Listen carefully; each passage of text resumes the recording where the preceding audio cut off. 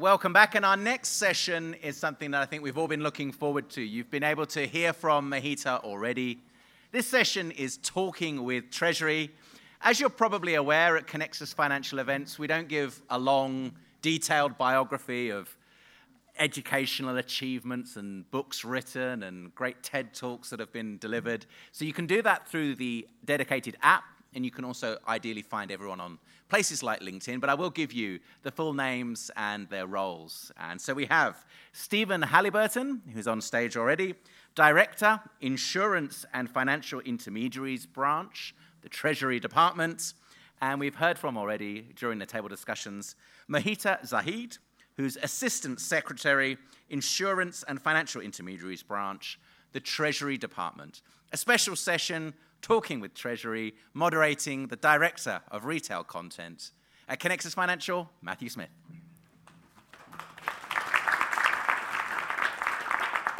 Thanks so much, Lawrence, and welcome back, everybody. Look, really excited about this session, so thanks so much for Stephen and Mohita to join us today. And look, I want to make this as interactive as possible. Thanks so much for participating throughout the day as well so far. It's been fantastic. So let's just go straight into a Q&A, and really happy to kind of hear from you both off the bat what you're working on in particular. So what's the work Treasury? Can we just summarise what work Treasury has been doing since the Royal Commission, in relation to the financial services space? So I might just give a bit of context. So Stephen's kind of looking after our advice review team, and I look after pretty much the advice portfolio as well as insurance and a few other things. So a lot of our lives since the Royal Commission and during the Royal Commission has been about implementing the Royal Commission. The government committed to kind of the implementation of the Royal Commission with a very expedient timeframe. Now we had a bit of a COVID in the middle and some of our priorities shifted, but really a lot of our focus till date has been to implement the recommendations of the Royal Commission. Quite a few of them were in the financial advice space, and even the ones that weren't, for example, breach reporting, obviously affects the industry as a whole.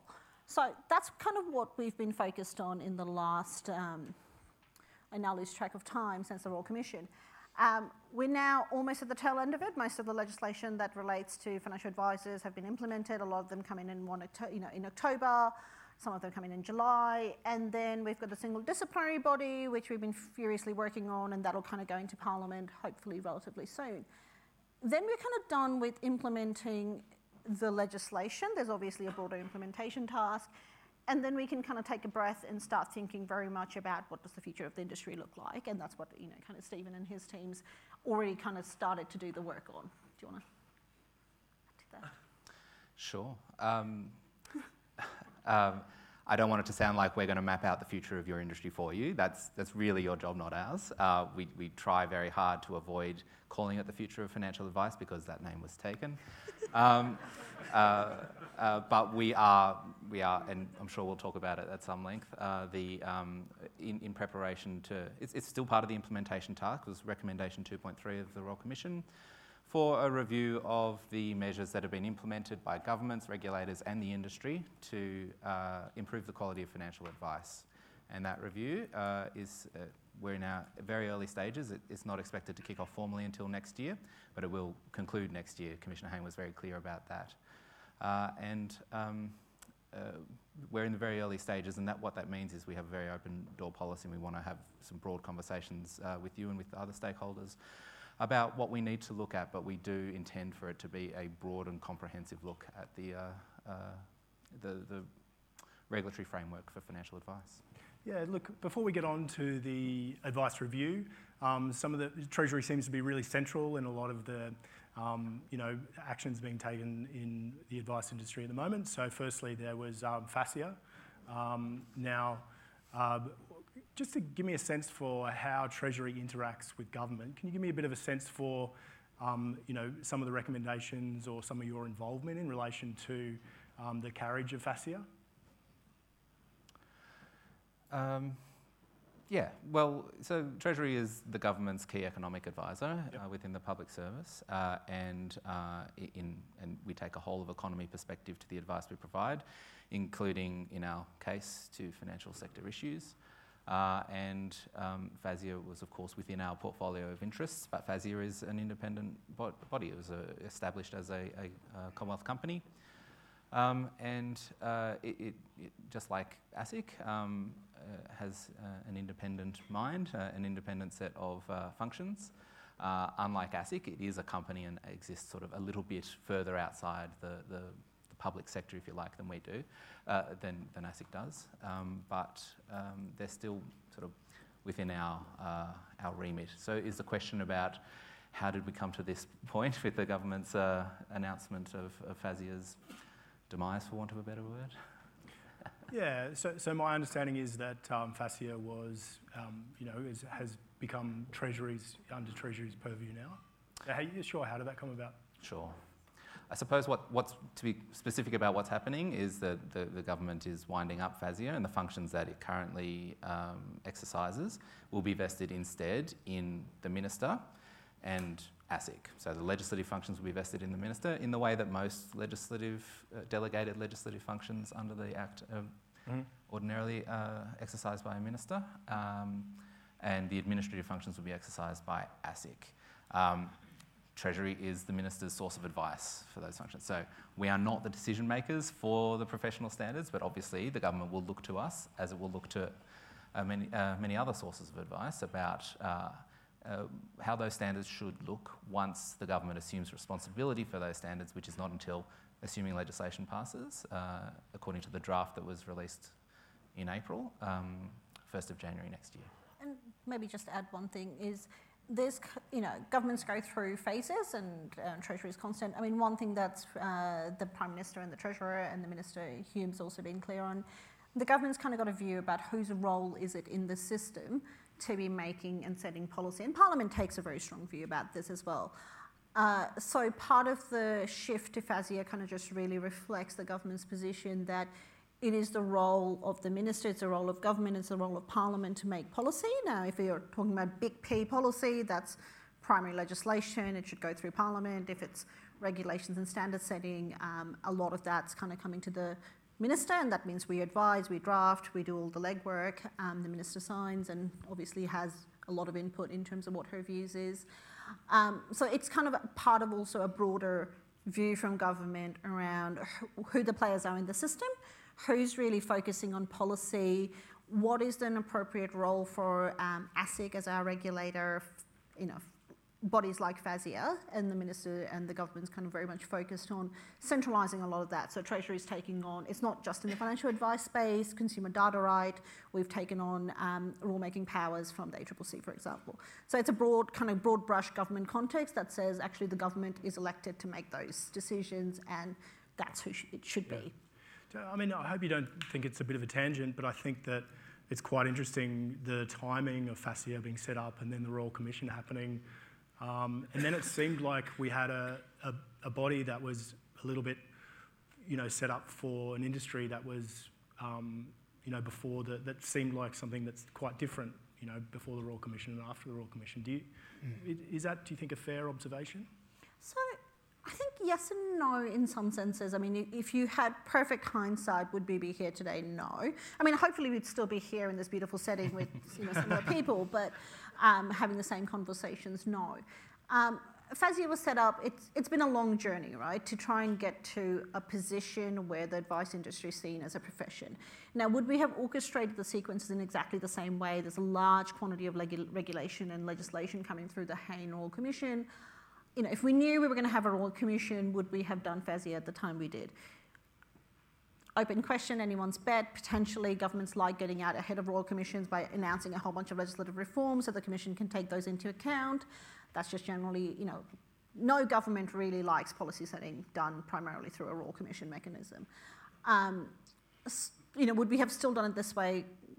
No one's elected me into any parliamentary setting, so I can't comment. Would the sequencing have been quite the same? There's a few question marks given the scale of reforms coming through off the back of the Royal Commission. Would you like my public service meandering answer to that? No, look, I mean, I appreciate that you're not in the position making those views, but I think your view is very, very interesting given the position you're in. A lot of the conversation around principles and prescription this morning I thought was quite interesting.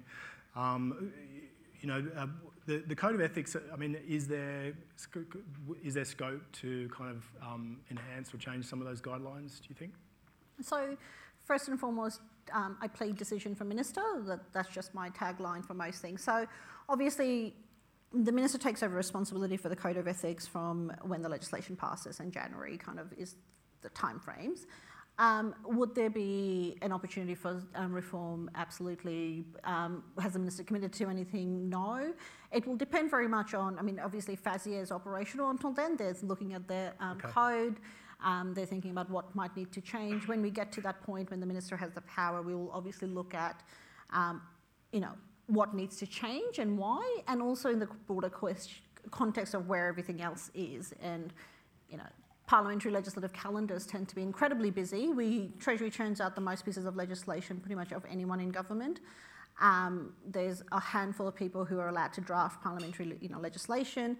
So those are all the things that government take into balance to going, okay, this is a problem. Is this my biggest problem? Is this where I want to direct my resources to? And that conversation obviously will happen with the minister when she's got the powers. And to summarise then, from 1st of January next year, there's potential that she could potentially change the guidelines in relation to... If that's something, yeah, if that's something that government wanted to take. Okay, and not before then? So before then she doesn't have the power to do it. So, yep. Okay. On the single disciplinary body, is that kind of an area that Treasury's been spending a little bit of time recently? A lot of time. Yeah. So much time. Can you talk to me a little bit about how the single disciplinary body conversations have evolved and what's some of the work you've been doing there? So, and I'm going to forget the date, Stephen, I don't know if you the date. So we've consulted on a piece of legislation. We've continued to kind of have engagements and hear from industry about the version of the legislation we've put out there. There are a couple of kind of really key points. One is just around individual registration versus licensee-led registration. There's been comments that we've received very much around the process and how many things goes to the panel, how many things ASICs have discretion about. So we've been working that through. Obviously, again, government, at this late stage, government takes a really strong interest. So there's been a lot of discussion with the Senator Hume, her office, the Treasurer's office about some of the finer details. And then we're just in the last at the end stages, I hope, of being able to finalise a piece of legislation to give to government to introduce into Parliament. Yeah. Anything you'd add there, Stephen? I don't think so. That will probably be the next step, is you will see introduction of the legislation. And I'm sure the Minister will keep everyone informed. Given the experience we had with FASIA and it being set up, possibly, at an interesting time in the industry's evolution, are we doing the single disciplinary body? Are we learning from our mistakes in that regard? Are we making sure that the composition and the nature of the single disciplinary body is fit for an industry, say, in 5 years' time, rather than retrospective? I think so. I hope so. I don't know that the official line is that FASIA was a mistake, but I take your point. They're my words, not yours. My words, not theirs. Certainly, composition of decision makers was an important element of this, but this has been a longer discussion about the appropriate discipline arrangements in the system, including in the code monitoring arrangements that are going to be superseded by the single disciplinary body. That judgment by peers was a pretty essential element in any professional disciplinary system, and that's what the draft legislation sets up. In a hybrid way, in conjunction with ASIC, leveraging ASIC's existing processes and investigative powers and so on to minimise, the risks of creating yet another body that could go in and knock on your door and demand your papers and things like that. And if we can read between the lines with some of the conversation this morning with the Law Reform Commission and other conversations we've had, that the individual licensing regime seems to be something that's sitting in the background as potentially, something that in the next 3 to 5 years perhaps might come in. Again, that's my timeline. But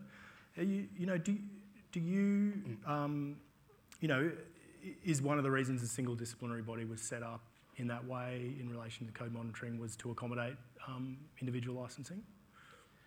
I think it's a separate issue. It's related, of course. So what the legislation implements is recommendation 2.10 of the Royal Commission, which was not just for a single disciplinary body, but for a new disciplinary system.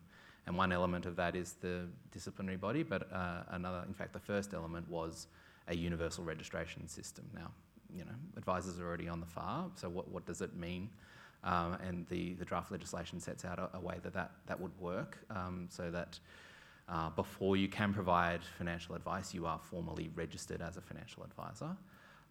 So that creates a framework for registration. I think one of the difficulties I have with the discussion about individual licensing, which we hear all the time, and it's an interesting idea that needs to be explored, is that it's very hard to explore it without getting down to the finer details of what the proposal actually is. And if it is a wide-scale change to the current arrangements, abandoning the AFSL framework for financial advice and instead imposing licensing requirements as they currently are on advisors or something like that, then that's a whole other project that isn't really either assisted or hindered by the SDB legislation. Okay. And I think I'll just make that point around individual licensing. I've had lots of conversations. This has been running, and Pamela's around in the room somewhere. This has been running all the way through the Royal Commission. It came up in that context as well. Every time I've had a conversation with someone about exactly what individual licensing means, there's not a consistent view about what that would mean, where the liability would attach, liability for what, to whom, how compensation would be paid, how the market would access professional indemnity insurance, who's responsible for the accuracy of disclosure statements. There's a lot of or are we talking about throwing out, back to Stephen's point, are we talking about throwing out the AFSL regime, which has certain core pillars, and starting something new, which is not kind of the vein in how people talk about it. So one thing with individual licensing is we all use the terms individual licensing, but we use it differently, and there are some real kind of market-wide complexities. Now, professional indemnity insurance has been a problem. Like, actually, I've heard a lot. I also look after insurance. Having 24,000 individual licensees, individual advisors trying to access Australia's PI market, good luck. So how do we solve those problems? There's multiple problems you'd need to solve.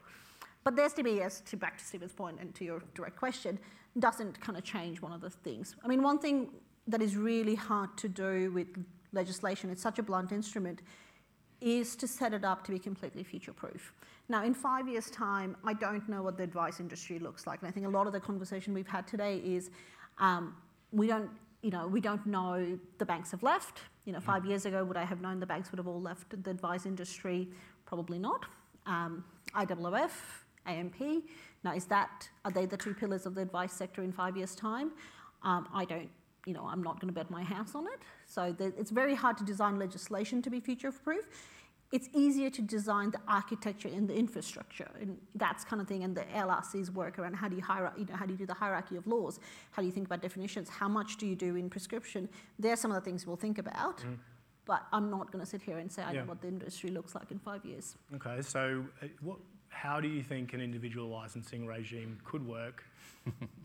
If not for, I understand your point about a single disciplinary body isn't integral necessarily to individual licensing regime, but how do you think an individual licensing regime could work? I think that's, in our review, we are going to be looking at licensing. There's no doubt about that. Licensing framework that we have at the moment really dates from the Wallace inquiry, CLERP 6, the FSR reform, so late 90s, early 2000s, which is, it's a well-entrenched feature of the system. That doesn't mean that it's not susceptible to review and not susceptible to change, and we will look carefully at that. Those reviews, they identify good reasons for the current framework. I think the cost of supervision is, the cost of regulation, I should say, was an important driver that was identified by Wallace and in CLERP 6.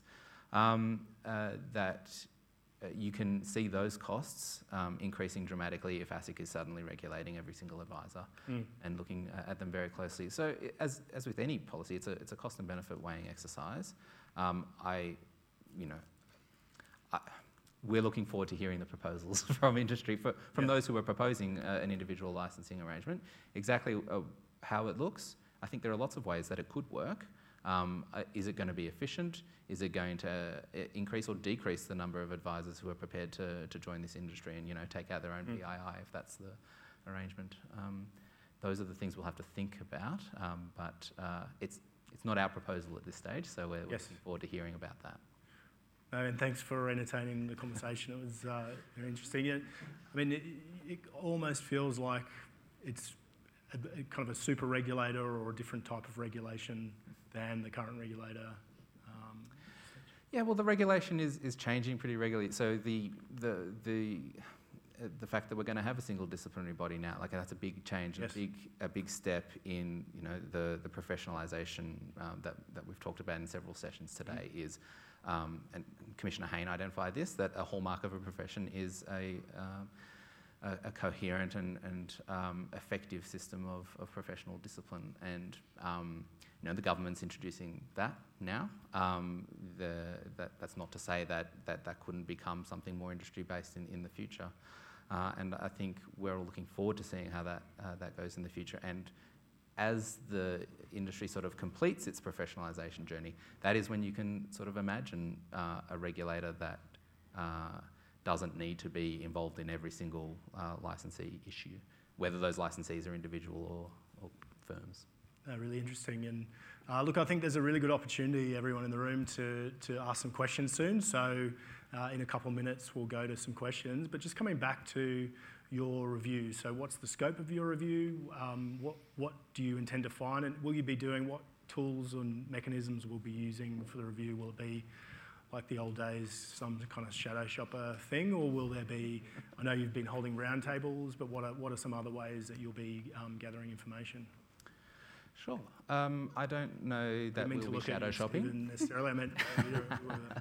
And I'll just start off by saying, obviously, we've got some views, but ultimately it will be the government who decides. It's the government's review, and I need to kind of put that out there. I'm very comfortable kind of going, this is what Treasury's thinking, but ultimately we'll give advice, the Minister will make a decision on what the review is going to be, and we're doing our thinking, and these sort of engagements are part of actually thinking about what should our advice be to government, rather than kind of having a set view. Yeah, and one thing we don't have yet is terms of reference. So, but that is something we're thinking about, and we'll be providing advice to government on. But ultimately, that's a matter for government. Exactly what the scope will be. As we've said a few times, we hope the scope is pretty broad. We don't want it we don't want it to be aimless. We don't want it to be so comprehensive that it struggles to get anything done. We do want to zero in on areas where we think, or you tell us, that there is the most scope for making the market for financial advice work more efficiently, bringing down costs where there are unnecessary regulatory costs being imposed. But we don't want, so Commissioner Hayne didn't limit the scope of the review in terms of, it should just be the measures that I'm recommending, or it should just be FOFA onwards or anything like that. It was left open-ended. It was just a review of the effectiveness of the measures that have been introduced to improve the quality of advice. And for us, that does stretch back to FSR and the licensing and disclosure regime that sort of put in place. So, I mean, a couple of the things we'll say is we'd be looking at data. So ASIC's already collecting data in the life insurance commission space. We would be looking to ASIC to collect some more data on the general insurance kind of other conflicted remuneration space. And then we'd be looking at other forms of data. One big kind of issue is when you talk about quality of advice, quality means different things. You can have a technical failure on FDS, and having 100 technical failure on FDS is a data point, but outcomes is another data point. Thinking about what the market looks like, and data and a lot of granularity and understanding of the market. Also, affordability is something that we're really focused on as part of this, is actually what are the drivers of affordability. So, any Treasury-led review, we take a market focus. So it's what's the economics of advice. And the economics of advice isn't just, the economics for industry, it's economics for consumers and the broader macro lens. So they're the kind of, that's Treasury's approach to doing these reviews, is we look at who the market is, who does the market intersect with, what is happening in the market, and try and gather as much data. So there will be kind of data-led pieces, and that is one where we would be looking to, industry bodies to try and, collect some of that data and try and work through various different, industry bodies to try and get that picture for us. We're in the early phases of really working through what data pieces we'd need. So, this is kind of a call out to the sector to say, if you can think about really good data sets, come and chat to us. That's an area which is really lacking in something like advice, because I can't go to the Hilda, for banking. If I want credit data, I go to the ABS, I go to APRA, and I have a data set. For a market like ours, which is much more disparate, it's actually much harder to know what are the right data points to look at. Yeah. So there you go, great opportunity for people in the audience, and Connexus has a great database as well, so perhaps, Colin, we can work with Treasury on that one as well. You mentioned life insurance, and you mentioned the affordability of advice. My understanding was that the life insurance originally had rested with ASIC, and then Treasury has taken on the purview of the life insurance framework review. And then separately, advice affordability was with ASIC as well, but you're just kind of leaning on some of the work they've already done in affordability? So ASIC's doing a current piece of work which looks at what can ASIC do. So ASIC doesn't get to make policy, ASIC doesn't own the levers around policy. But ASIC's doing a piece of work through Kate Metz's team, which is really looking at what are their processes, what reg guides do they have, where is ASIC part of the friction? That isn't set in law, that isn't set in legislation, that isn't part of the framework that we've created. What are they doing, and what could they do differently to help with the affordability advice, i.e. what could be done now? That's a piece of work we're really closely plugged into, and what they do is they feed us anything which kind of goes outside their bucket, which is, actually this is law reform. Thanks, Treasury, this is now your problem, go figure. So our two teams kind of talk almost constantly, like we have regular catch-ups every month and fortnightly. So that's how the two sides is working through, is like, where's the friction that ASIC has created, or ASIC, or is coming from something that ASIC controls, and anything to do with lead change kind of comes to us. I mean, one observation about that is that I haven't seen a response to a consultation process like the response the industry gave to ASIC in its unmet advice or affordability of advice project, and it makes me really hopeful that we can get a similar level of interest in our space, where we are talking about law reform, and where those ideas that are beyond sort of, well, can you tinker with your guidance, please, can really get some legs. So please, there's going to be informal and formal consultation as part of our process over the next, 12 to 18 months, and please reach out at any time. So we haven't said anything about the LIF review, and we haven't really said anything about the composition of the single disability body panel. So there's a lot out there for people to ask about. Colin? Let's dive into some audience questions. We've got about 10 minutes left. We know you're getting a bit sleepy. It's been a big day. Oh, thanks, Nathan. Dive in. Your name and organisation, please. And just to make this a little easier for you all, this section is off the record 100%. So please be brave. There's about 91 of you in the room, and 50 of you are CEOs. So we expect a very robust next 10, 15 minutes. Rare opportunity to talk with the decision makers of your industry and its future reform. And thank you both for being here. I think it's terrific that you're here and engaging. We've never seen ASIC, APRA or Treasury more engaged as we do at the moment. Okay, Nathan? Thanks, Colin. I'll just change everything I was going to say now that we're off the record. Nathan Jacobson, Eastern Investments. Good to see you again, Mohita and Stephen. It's been really valuable for me, I know a number of us, to meet with you every quarter and have these conversations. So thank you for coming again.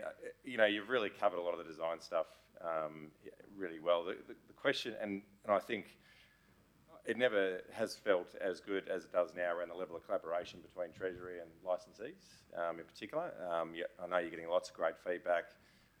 It's a really positive journey. My question for you two is, what could we be better at? What are the glaring issues you see around the way we work with you? Because this couldn't be a bigger question. How do you basically rewrite everything and maintain consumer protection in the process? It's not a small question, and I don't envy your task, but also I don't envy our task. So what more we can do to help the process? So I might start and let Stephen jump in. So I think the collaboration has been fantastic. So I think a couple of things from my side is, oftentimes by the time an issue comes to us, the industry's taken a long while to figure out what the issue is, and we really appreciate that. So by the time the issue comes to us, it's a consolidated issue, but the issue's now time pressing, critical, and we work to ministers with very, very full schedules and trying to get something on the radar, right at the nth minute sometimes can be hard. So I think as early as possible, looping Treasury in, having a discussion is really useful. The other side that I've kind of had an observation of, especially doing the Royal Commission legislation, is when we consult on legislation, the way licensees are constructed, the way industry is constructed, is the lawyers get involved. First and foremost, their lawyers look at our lawyers' piece of legislation, and oftentimes the business input doesn't feed into when the legislation's being developed. And time again, we kind of come after the legislation's gone into Parliament, it's sitting there, or it's just around implementation, that the actual people in the businesses who do the implementation, sometimes the lawyers talk to the compliance teams, that's fantastic, but oftentimes the business input doesn't come in till the rubber's about to hit the road, and the political appetite and the ability to kind of change things right at the nth, there are design decisions we take much earlier on in the process. So it's a challenge for industry because there's such bulk of things we throw out there and it's not always comprehensible. But having the business, having the product owners, having the kind of individual advisors engaged in the process earlier on really kind of helps us get that feedback when there are decisions we can make without compromising an outcome. I've enjoyed the conversations that have been taking place today about having one voice or unifying messages. I don't want to say that we only want to hear one version of the truth because we want to hear all angles of a problem, but I do think that'll be helpful. I think even if you do have a unified voice that recognises that there are other angles, for example, there are a lot of bad apples in the industry, and a solution that or a legislative framework that you guys find frustrating because, by and large, the bad apples are not the people in this room, exists because of the bad apples, and we can't ignore them. And so when you are identifying proposals and solutions to the problems that we're consulting on, or that we're not and you think we should be, just being mindful that we do still have to think about the lowest common denominator as well as thinking about how the industry and the market as a whole is working. Just to be clear, we screened out all the bad apples from this room before anyone got up here. You want to go to this table here? Just in your name and organisation, please. Yeah, Front. thanks, Colin. Ken Whitten, FPA. I won't talk to individual registration or licensing. Dante's speaking tomorrow, so I'll leave that one to him. But look, we did very much welcome advisors being out of TPB, so to speak, with the draft legislation. Sorry, Colin. We did very much welcome TPB being out, so to speak, for individual advisors in the draft legislation. But in the finer detail, though, cars and licensees are still captured. So in our submission, we talked about that running the risk of more duplication. Can you comment on, or has there been a solution to that in your review of the consultation work? So that's one where I'm going to plead we'll have to wait till those decisions have been taken and the legislation's finalised. We've taken those feedback, we've kind of given advice to Minister, and at that point in time we stopped talking a little bit just because that's the game we have to play. Okay. What was put forward, though, how it might work? So I'm not sure if I'm close enough to the detail to go into all of that. I'm aware of the issue, but I'm not in the weeds of exactly how it would work. Yeah, look, we might come back. I think we should. I mean, we're aware of the issue. It was not the intention of it was the intention of the policy to make it a pretty clean carve out from TPB. Now, if it's not, and we thought that the law that we put out did that. If that's not the case, we will be, and fortunately, it's neither Mohita nor I who are going through that finer detail. Fortunately for us, at least. If it's not, they'll be working on a solution, or we'll have determined, some other course that, as Mohita says, you'll just have to wait and see. I'm sorry. Okay, last question. We're on time. So Philip Wynn over here. Philip Wynn, Profile Financial Services. I haven't, out of the Royal Commission, you talked about bad apples. From a framework perspective, responsible managers in licensees, a lot of people up in board level had no idea what was going on at grassroots. There's no real accountability for responsible managers at law, like it's just a position of office. It may talk to some of the single registration versus licensee. Is that on the radar in terms of looking at what the role of responsible managers are in licensees? Because if there's a bit more accountability, they're going to take more of an interest at what their advisors are actually doing and kicking out the bad apples. So it hasn't come through in the Royal Commission piece. One thing the government's implementing is a financial accountability regime, which looks at really mapping accountability to senior people in regulatory positions. The government kind of took a decision that they would do the prudentially regulated industry first, and then think about whether to extend to the broader ASIC space. So most of the advice sector doesn't kind of get picked up in that. Most, not all, well, AWF and AMP, but in terms of that responsible manager point, it has come up in the past in various different conversations, but never as I've never heard it other than the accountability regime context as being a key driver. So it's something that we can think about, but to be honest, I don't think that's ever really been presented to me as a key kind of lever that we should be looking at bringing into the regime. I don't know, Stephen, if you've heard more about that one than me. No, I think that's true, which is not to say it's not a source of concern, but I mean, it's quite interesting, I think, in the context of the ALRC review, because when you think about the hierarchy of laws and things that are not quite laws, like guidance and things like that, the RM is a creature of ASIC, really, and ASIC's guidance on how it thinks you should go about meeting your 912A obligations of acting efficiently, honestly, and fairly. And so if we were to use that as a lever, well, first of all, we would have to put that in legislation, and a whole lot of sort of pain goes along with that. That is not a flexible approach to fixing a problem, which, I think, as Mohita says, is not a problem that's been brought to our attention. But it is, part of what we are doing is looking more deeply into how firms actually work. I think we in Treasury, at least we tell ourselves, we have a very good sense of how the regulatory framework works, because we sort of helped write it. Because we're economists, we tell ourselves again that we have a fair idea of how the market for financial advice works, but we don't really know how the business models work and how it feels on the ground. And that's really what we will be looking to you for some insights into. Yeah, look, thanks so much, Stephen and Mohita. It's really generous to offer your time and your candour as well. So thank you, everybody. Just a round of applause.